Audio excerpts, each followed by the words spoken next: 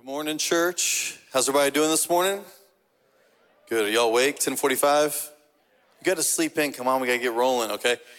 My name is Trevor Miller. I'm one of the pastors here at Mount Horeb, and I consider it a great honor this morning to be able to come and spend time with you as we open up God's Word and allow Him to teach us something new, that we might be transformed to the people that He wants for us to be.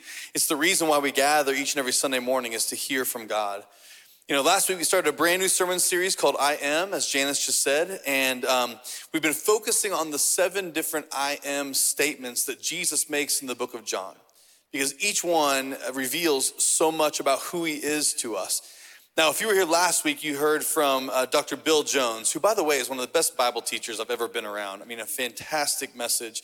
He was talking to us about how Jesus makes the statement that He is the bread of life. I am the bread of life. And He told us that Jesus is the one who nourishes us. He's the one who sustains us. That's the meaning behind what Jesus says here.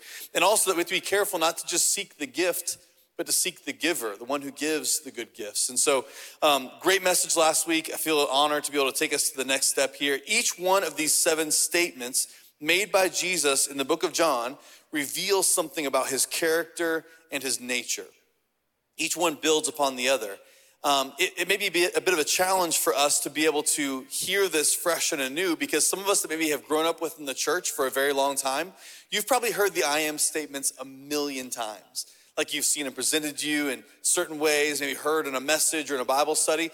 And the challenge then for us is to be able to hear it with a fresh ear, to hear it fresh and new for us today. And so I want to encourage all of us this morning to have a posture of curiosity, to hear what Jesus is saying here and presenting to us the way maybe those in the first century would hear it, as His disciples, as the crowd who was there as Jesus was speaking.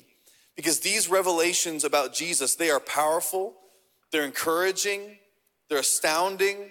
Some of them are controversial, but Jesus has a lot to say here. And so whenever we get to know someone, really truly get to know them, we have to pay attention to the things they present about themselves, the claims they make about themselves. So my wife and I are about to celebrate 15 years of marriage. And so after 15 years, if I remember back to when we first started dating, there was, certain things that we did to get to know each other. And one of the first ones was like talking late into night, like past midnight. So for any students that are on, being descriptive, not prescriptive, okay? But we would speak till late in the morning and have conversations, getting to know one another. We go to Starbucks and sit down and have conversations to get to know one another. And I wanted to know about her, like the things that made her tick, the things she was interested in, like what made her her. And some of the ways I could tell the things that were really special to her, she would start by saying, listen, I am somebody who blank. So she would say something like, I am somebody who doesn't really like to dance. I'm like, me too. What else? And so we learn more. I'm somebody who really likes to eat good food. I'm like, me too. I'm someone who is like a big college football fan. Is like, we should get married. This is perfect. And so the more we got to know each other, the more we spent time with one another, there was certain revelations that were made. I had to listen intently to learn more about who she was. After 15 years of marriage, this is how we have the kind of relationship we have. We've never grown tired of learning about one another, because life has a way of shaping and molding us and changing us. If we're not careful, as spouses in the room, if we don't continually learn more about one another, then one day we'll wake up and have no clue who we're married to. And the same thing is true with our relationship with Jesus. If you've been in the church for a while, sometimes if we're not careful, when we read God's word, when we see what Jesus says about Himself, it becomes kind of white noise. We've heard it so often, it no longer impacts us. And so this morning, I want to encourage you, as we jump into this I am statement this morning, may you have fresh ears to hear it, a fresh spirit to receive it today, because Jesus is revealing something about Himself. So today I want to look in the book of John, and I want to look specifically at Jesus' statement when He says, I am the door. I am the door. Now, to fully grasp the depth of each one of these 7 I am statements, we're going to implement a method of Bible study called the law of first mention. The law of first mention. So you can do this at home, anywhere you go. When you're reading the Bible, if you come across something in the scriptures that feels significant to you, like you read it and you think, wow, there's probably some depth here, there's some stuff here, then you can implement the law of first mention. Simply what it means is if you read something, you ask yourself, where have we first heard this before? Like, where does this show up within the scriptures as well? I'll give you an example. So at Easter, very soon we come to celebrate Easter, the fact that Jesus rises from the dead in a garden is significant. Where else have we heard about a garden? The very beginning. So what took place in the beginning, Jesus is now reinstating at his very end. There's a connection there. So when Jesus, in the book of John, begins to make these I am statements, we need to ask the question, where have we heard I am statements before? Where have you heard someone in the scriptures talk about I am? Anyone? Good job. Exodus. If you go all the way back to the Old Testament, to get a really good view of what Jesus is trying to accomplish and do here, you have to recognize that in Exodus chapter 3, verse 14 is the first place we hear someone talking about I am.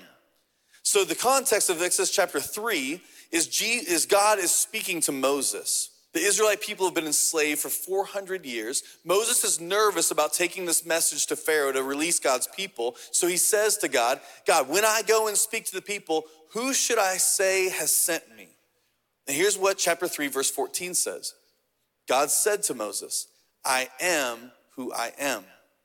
This is what you are to say to the Israelites. I am has sent me to you. I am. So this concept here in Exodus chapter 3 gives a lot of meaning to what Jesus is trying to say in these 7 I am statements. Now, if we look back in Exodus chapter 3, the actual Hebrew language, the original language of this phrasing, I am, literally means I will be who I will be, which clarifies everything, doesn't it? What does I am mean? I will be who I will be. Essentially, what God is saying here is this. It's an expression of an ultimate statement of self-sufficiency. It is a statement of self-existence. It's a statement of immediate presence. God's existence is not contingent upon anyone else. His plans are not contingent upon any circumstances. He promises that he will be who he will be. That is, he will be the eternally constant God. He stands ever present, unchangeable, completely sufficient in himself to do what he wills to do and to accomplish what he wills to accomplish. So, for Jesus to use this language in the book of John, it's an absolute first century ancient Near Eastern mic drop. When Jesus says these things, he's not just saying, I am the bread of life, or I am the door, the resurrection, the true vine, the good shepherd, the light of the world, the way, the truth, and the life. What he is revealing to us in the statement is that he is the self-sufficient, the self-existent, the eternally present, the all-powerful God of the universe depicted through these everyday experiences. It's a big deal. What Jesus is saying in the book of John to the first hearers would have been monumental. It would have shifted everything. And when we hear it in the same kind of way, it can do the same thing for us. So today we're going to take a look at John chapter 10, and it begins with Jesus teaching this crowd of people who have gathered around. Here's what it says in John chapter 10, verse 1 through 6. It says, truly, truly, I say to you, this is Jesus speaking, truly, truly, I say to you, he who does not enter the sheepfold by the door, but climbs in another way, that man is a thief and a robber. Now, I want to make something clear really quickly, a little aside. The passage that we're reading right here, the reason it says ESV next to it is because I'm using a translation called the English Standard Version for what I'm reading here. Typically, I would use the NIV, a different translation. There's multiple translations that you can read in the scriptures. The reason I've chosen ESV is because the wording in it is when Jesus calls himself the door. In the NIV, he calls himself the gate. It's not really any big difference. It's just the wording's a little better. Now, one thing that's missed, though, in the ESV that's present in the NIV is when Jesus says this first statement, truly, truly, I say to you, the NIV says to the Pharisees, to the religious leaders. It's lost in the ESV. But the context here is that Jesus is speaking to the Jewish religious leaders of the day, the religious elite, when he's giving this instruction to them. So, bit of a side, here we go. We're coming back to it. Then Jesus says, but he who enters the door is the shepherd of the sheep. To him, the gatekeeper opens. The sheep hear his voice, and he calls his own sheep by name and leads them out. When he has brought out all of his own, he goes out before them, and the sheep follow him, for they know his voice. A stranger they will not follow, but they will flee from him, for they don't know the voice of the stranger. This figure of speech that Jesus uses with them, they didn't understand. They didn't understand what he was saying to them. So Jesus begins this conversation by talking about shepherds and sheep. There's a lot going on in this passage, and it jumps around a little bit, so we're going to try to unpack it a little bit together. The entire context of Jesus' message here, though, is given in agrarian language, like with the backdrop of agriculture. Because almost everyone who would have been in the crowd that Jesus was speaking to would have been farmers or fishermen or herdsmen. And they would have made their living off the land, like with crops in the field and catches in a net or livestock in a fold. And so though much of Lexington County still is very rural, maybe the closest most of us get to a sheep is like lamb chops. And so for a lot of us, the context of what Jesus is talking about here can get kind of missed on us. It can be a bit foreign. But for the first listeners, they would have had this cultural backdrop to everything that Jesus is saying. So this story, in verse 1 through 6 and on to verse 10, this story is about sheep and shepherds. It's about thieves and robbers, and it's about open and closed doors. It's about sheep and shepherds, thieves and robbers, and opened and closed doors. So to begin, it's about sheep. Now, sheep are and were animals that are completely dependent upon a shepherd. They don't have any natural defenses for themselves. They have no claws. They have no sharp teeth. I don't know anybody that's afraid of a sheep. Sheep were completely prey to any kind of predator. So to make matters worse, though, too, sheep are not the smartest animals in the barnyard. You ever seen the meme when the sheep is stuck head first in the ground and someone comes and pulls them out and immediately they go and run and jump right back into the same hole they were just in? I mean, sheep, they're not the most intelligent. I'm not trying to start a fight with any sheep lovers in the room. I'm just saying this is a backdrop to what's being talked about here.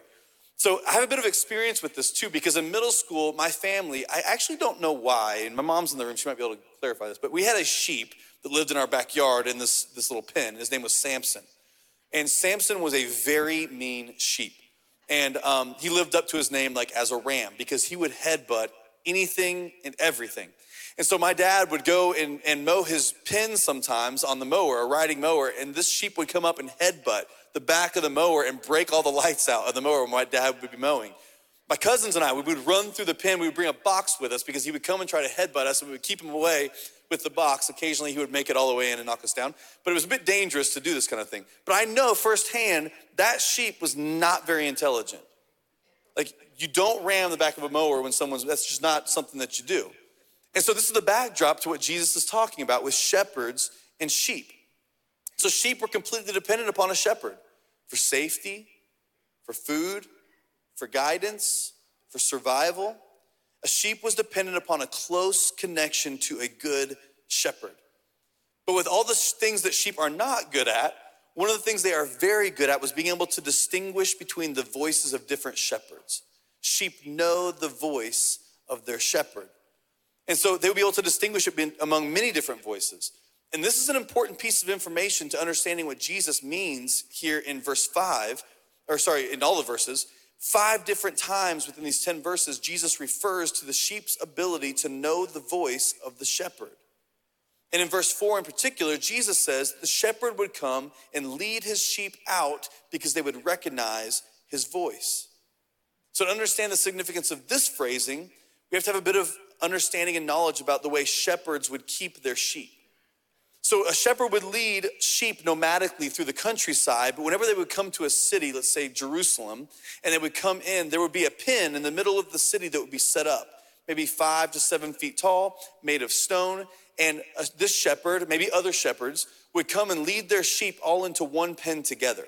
So let's say I've got 30 or 40 sheep, they would all go in together. I would go find someplace to sleep for the night, and at the door, it would be completely enclosed except for one area that would be open. And there was someone called a gatekeeper who would be paid to stay there to make sure the sheep were safe for the night and no one got in to hurt or harm them or take them. Now in the morning, when that shepherd would wake up, they would come back to this pen to retrieve their sheep. I'll show you a picture of what this would maybe have looked like. This is an actual picture from the first century of these things. Just kidding. Artist rendition. But you can see this one door was the only opening into this sheep pen. And you would have a gatekeeper there. and they would keep the sheep safe until the morning. And when the shepherd would come back, he would come back to the gatekeeper. The gatekeeper would move out of the way. But if you're a shepherd, how are you going to get 30 to 40 sheep out of all the flocks that are maybe in there, just yours? How do you get them to come to you? It's easy. You just call out to them. So the shepherd would walk out and call out to his sheep, and literally, to this day, only his flock would look up and then leave with him outside of the pen. Any other sheep of another shepherd wouldn't even lift their head. And the shepherd would lead them out. That's how he would lead them. Now, this relationship between sheep and shepherd is used many different places within the scriptures to describe the kind of relationship that God wants and has with those who love him and who follow him. So in the Old Testament, King David writes in Psalm 23, he says, God is my shepherd. God is my shepherd. Jesus, when he looks out upon the crowds in the Gospels, it says he sees them like sheep without a shepherd. So before we go any further, it begs the question, like if you consider yourself a follower of Jesus in the room today, if you are someone who has put their faith, hope, and trust in Christ, how well do you know the voice of the Good Shepherd? When Jesus speaks to you, can you recognize it from all of the other voices that come at you every single day? So let's be honest, we live in a culture where there's a lot of voices vying for our attention. Sometimes it happens in our own head. Sometimes it's friendships or relationships that we have around us. Sometimes it's social media. It could be all kinds of voices coming at us. It is imperative that as sheep who have a good shepherd, that we know the voice of the shepherd, the way he sounds, the way he speaks to us, the way he feels about us. Because then and only then can we truly follow him. Like, do you recognize how vulnerable you are without being connected to a loving shepherd named Jesus? How closely are you following to him? The way you get to know someone's voice in the ancient Near East is the same way you do it today. Like in your family, those that you love, the way you get to know someone's voice is because you spend time with them. If you're a shepherd walking through the countryside with your sheep, you're speaking to them all of the time. And these sheep know your voice because you spend time with them. Same thing is true. When I come home to my house and I walk in and I say, I'm home, no one has to say, who is that? Everyone knows my voice. And so when I walk in and I say, I'm home, my children come running. My wife doesn't harm me because she doesn't think I'm an intruder. Are there any men in the room that have to have a bell that you wear at your house every single day because you exist in that home every day, but you still terrify your wife when you come home? That's my house. But the shepherds would speak to the sheep, and the sheep would know their voice. Sheep need a shepherd, and the shepherd takes care of the sheep. So the story that Jesus talks about is about shepherd and sheep, but it's also about thieves and robbers. It's also about thieves and robbers. And so though Jesus tells this beginning of the story in the first 6 verses, it says that many did not understand what he was saying. So he clarifies in verse 7 through verse 10. Here's what Jesus says then after that. So Jesus again said to them, truly, truly, I say to you, I am the door of the sheep. All who come before me are thieves and robbers, but the sheep did not listen to them. I am the door. If anyone enters by me, he will be saved and will go in and out and find pasture.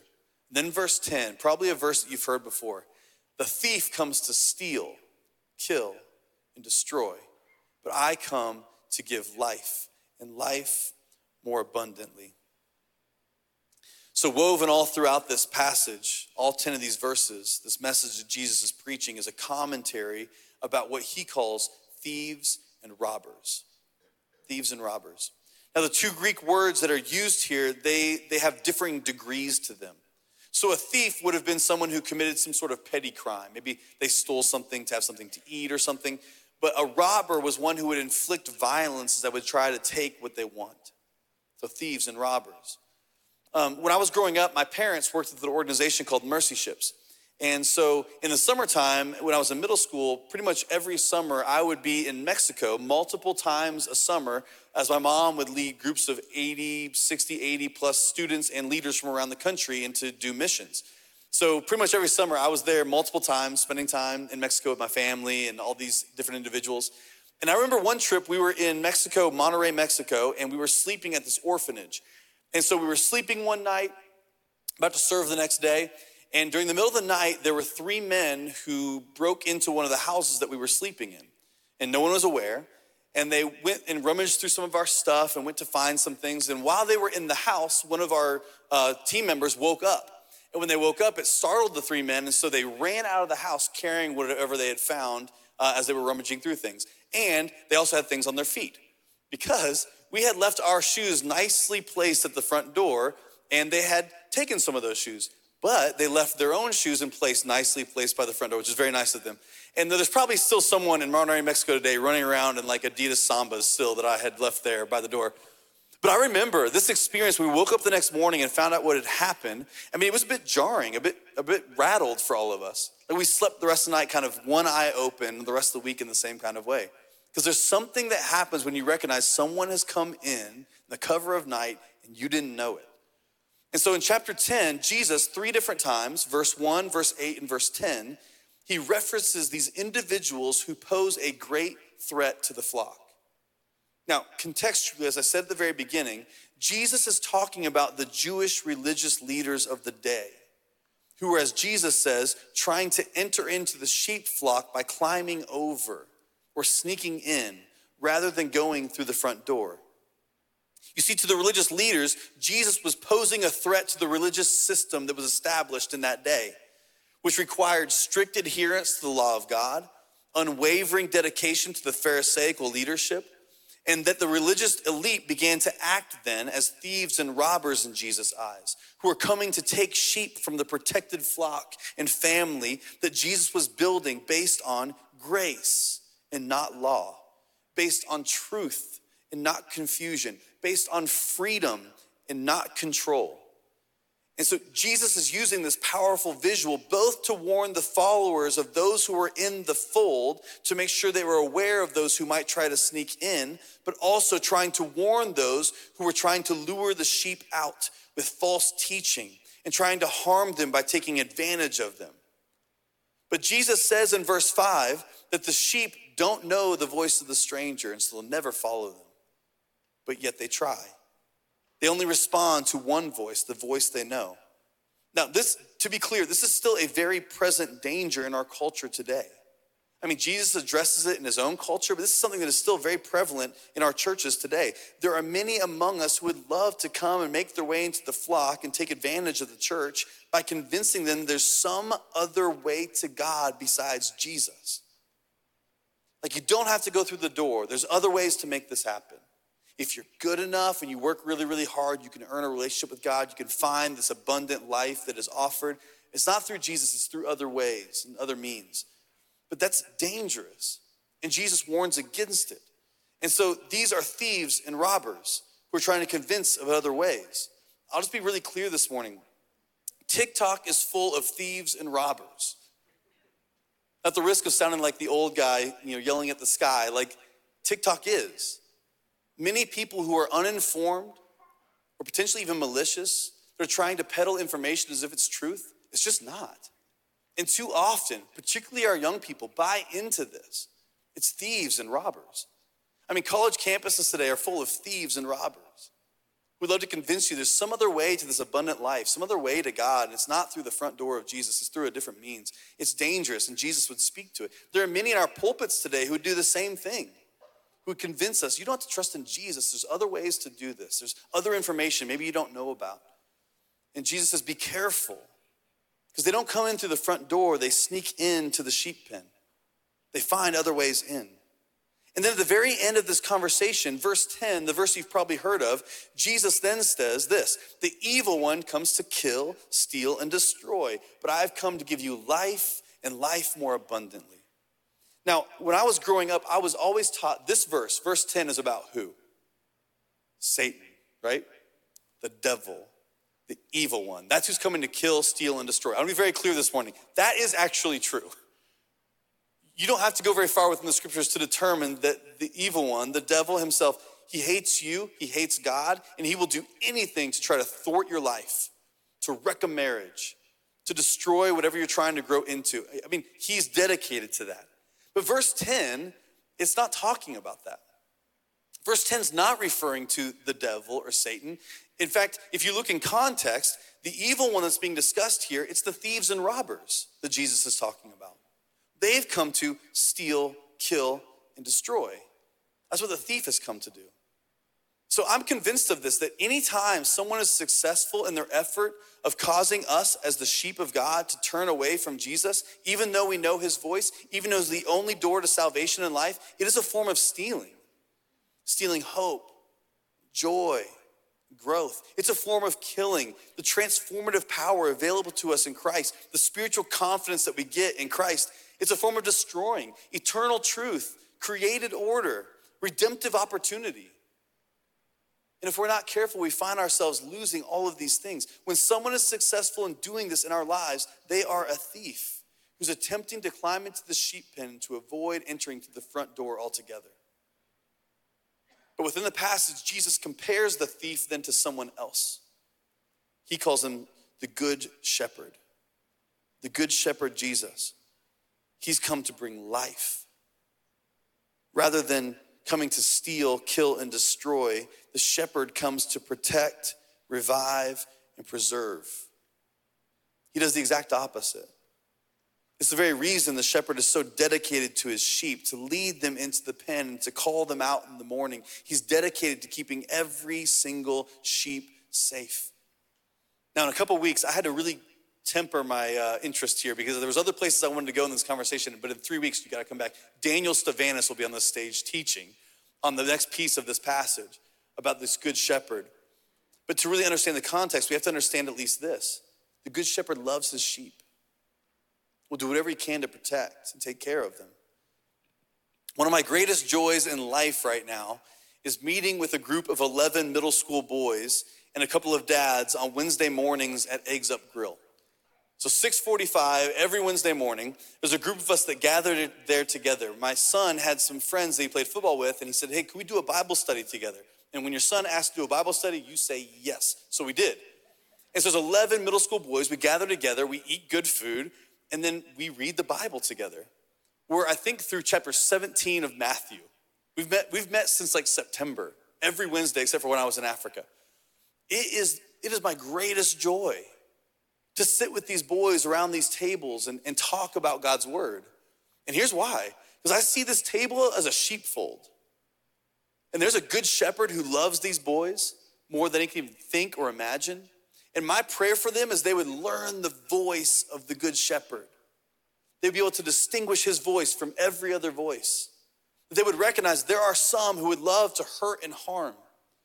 But instead they can turn to the shepherd who's come to protect and to revive and to preserve them. I mean, that's my greatest goal. I pray for them all the time. These dads who come and meet, the Matts, there's 2 of them, who come and meet with us on Wednesday mornings as well. I mean, to watch them care for and love these boys, it is a gift.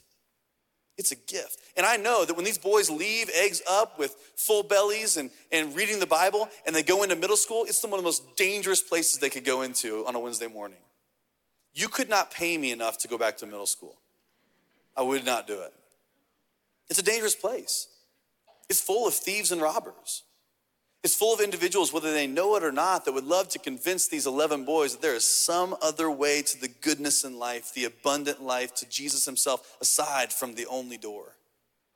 You can get there some other way. And so when we gather, when we spend time together, my prayer for them would be this, as I would pray for all of us, that we would know the voice of our shepherd, that we would drown out any other voice that would try to get in. We would trust in the abundant life that's offered to us through him. So this passage is about sheep and shepherds. It's about thieves and robbers, but it's also about open and closed doors. And so in verse 9, Jesus makes this statement very clear when he says, I am the door. I am the door. To understand the nuance behind what Jesus is saying, we have to realize that in this passage, all 10 verses, he talks about kind of, let's call them city shepherds, and then he talks about the country shepherds. Any city shepherds in the room? And then the country shepherds. So like Lexington shepherds and Gilbert shepherds, right? So when he's talking about this, the city shepherds, when they would come into Jerusalem, there would be a pen available to them there with a gatekeeper at the door. But if you were a country shepherd out in the countryside with your sheep, when it came nighttime, you had to make a pen yourself. with branches and sticks and rocks, either circular or rectangular. You would lay it all out for your sheep to be safe during the nighttime. And then it says, Jesus calls himself the door because the shepherd would then lay down in the only entrance to the pen to protect the sheep. So if anything was going to try to come and take these sheep, they would have to go through the shepherd first. Not only that, it's not about closing the door to those who are dangerous, it's about opening to the sheep as well. If there was a sheep who had wandered off and had come back, that shepherd would get out of the way and welcome them back into the fold. So Jesus says, I am the door. This is the picture that we have in our mind of what this means. Laying down in the only entrance, one way in, one way out. I love this illustration because what Jesus is talking about is so true in our culture as well. The front door is a sacred space for us. I mean, think about it. Someone comes to your front door. We probably all got cameras, watching to make sure everything's cool if somebody comes to the front door. There's some of us, like when someone comes to the front door, we are so welcoming. Door open, come on in. You're welcome to be here in this house. When I grew up near one of my grandparents, and they had an open door policy, let's say.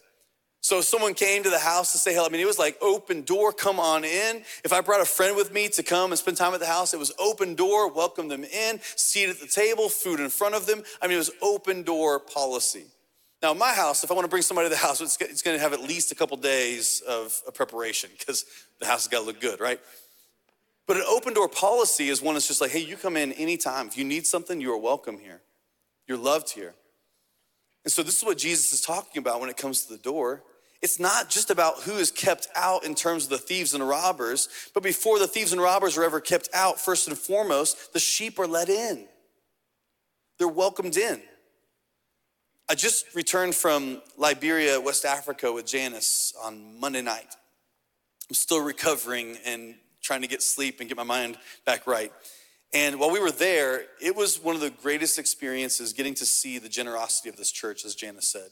Just really quick, to be able to cut the ribbon on 6 new homes and hand the keys to families that the community has decided need these homes more than anybody else, it is beautiful. And all these homes, all 12 that we've built there, have toilets inside. To which all of us were like, what's the big deal? Well, it's a big deal because every other home in Bowie has no toilet on the inside. Jerry Kula, our partner, we were there and he was speaking to some of the young people that were in the room, all of us together, and he was saying to them, our goal is to get people out of poverty. And he said, here's the standard. Here's how you know we're making a difference. Toilets in the house. That's how you know you're getting out of poverty. And so these homes that we're building, Jerry has made a rule in the community. You cannot build a house unless there's a toilet inside anymore. It's sanitation. It's healthy for the family. And so he makes it very, very clear. We also, while we were there, got to cut the ribbon on 2 brand new bridges that this church contributed to make happen. Both these locations, people had died at because of how dangerous it was to cross the river.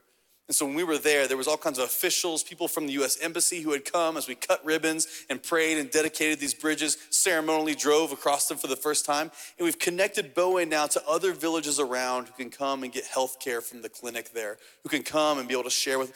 It is special. And it was such an amazing week to go and be able to experience all of this. But on the day that we got to go dedicate one of the bridges, we were all standing around having this conversation. I want to show you a picture of this. There's a guy in the very middle, you can see him. He's got a little bowl in his hand. It's like white or yellow little bowl. And that's Jerry Kula, who's our partner there in Liberia. And what he's doing is he's explaining to everybody who's standing around that to us who have come from the States, he's handing us this bowl that has something in it called a kula nut, okay? So the first time I went to Liberia, this same thing happened. We had some friends from a village who came and met with us, and they handed us a bowl, and there was a nut inside. They took it, they bit it, they handed it to us for us to bite as well. It's an expression of welcome. And so I didn't know any different. So, he took a pretty big bite out of the kula nut, so I bit it. Bit of a mistake. It's very bitter, very bitter. And so I realized the more this went on, everybody knew that would come with more kula nuts. I began to learn to nibble. And so I've learned to nibble whenever this would happen. And so Jerry was expressing what this meant, though. It was beautiful. The whole time he was talking, all I could think about was this message. He said, this kula nut, when we share this with you, it's an expression of our open hearts to you. It's an expression of our welcome to you, our generosity towards you, that you are welcome in our hearts and ours and yours. It's beautiful. as bitter as it might be, I'll still share it with them because it means something. You see, when Jesus tells this story, yes, there's a warning about thieves and robbers, but I would say there's also this really big, important piece that the door, who is Christ, is open for us to come in and find safety. Is open to us to come in by his love, his grace, his mercy. He will protect you. He will revive you. He will preserve you. He wants you to experience the fullness of life. There's one other discussion within the scriptures that I think is interesting when it comes to this. Another discussion about doors. So John chapter 10, you have this piece, Jesus is the door. And then at the very end of the Bible, in Revelation chapter 3, verse 20, there's another discussion. And it falls within this 7 letters that are going to 7 different churches. And in chapter 3, verse 20, Jesus is speaking here in Revelation chapter 3. And he's speaking through a vision to John. And here's what John writes in 3:20. Jesus says, "Here I am. I stand at the door and knock. If anyone," what? "Hears my voice. If anyone hears my voice and opens the door, I will come in and eat with that person, they with me." So Jesus is the door, but according to Revelation chapter 3, he's also standing at the door and knocking and waiting patiently. There's a painting, a famous painting by a man named William Holman Hunt. It was painted in the 1800s. In our sanctuary, we actually have a depiction of this exact painting on one of our stained glass. It's my favorite stained glass in the whole sanctuary. And on that stained glass is a picture of Jesus standing at a wooden door, and he's knocking, he's waiting. The interesting thing about the picture is the door that he's knocking at, there's no handle on the outside of the door. The only handle is on the inside. So when Jesus comes and knocks at the heart of each and every one of us, when he waits at the door, the only way this door opens is by us opening it from the inside and allowing Christ into our life. So Jesus is the door. He's the only way to salvation, the only way to true life, the only way to truly live. But at the same time, we must open our hearts and welcome Jesus in. He's a perfect gentleman. He knocks at the door. He promises if we open it, he will come in. He will dine with us. He will spend time with us. When we hear his voice, we should not wait, but open it freely to him. So this morning, I believe the Good Shepherd Jesus wants to welcome you into the fold, to protect, revive, and preserve you. At the same time, if you sense this morning that Jesus is knocking at the door of your heart, open it up to him. Allow him into your life. It will change everything. So I'd invite you this morning, if you would you join me in prayer? Let's pray together.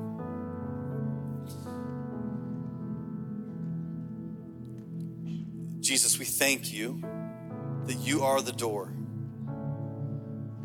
You are the way to fullness of life. You are the way for us to live the way that God wants for us to live.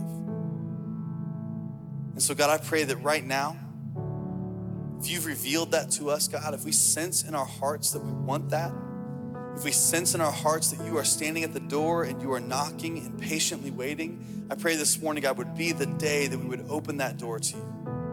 We would invite you in, open arms. We would allow you to work in our life in a way that only you can. Father, I'm fully confident that when we know the voice of our shepherd, when we live in the fold, when you live in our hearts, that's the way that marriages change. That's the way that people change. That's the way the world changes. So, Father, we welcome it today. We ask, God, that you would speak to us. Give us the boldness and courage to respond. God, would you protect us from those who might cause us to second guess your goodness, your trustworthiness. Help us to know, God, that you are the door, the way to fullness of life. God, we love you. It's in your name we pray.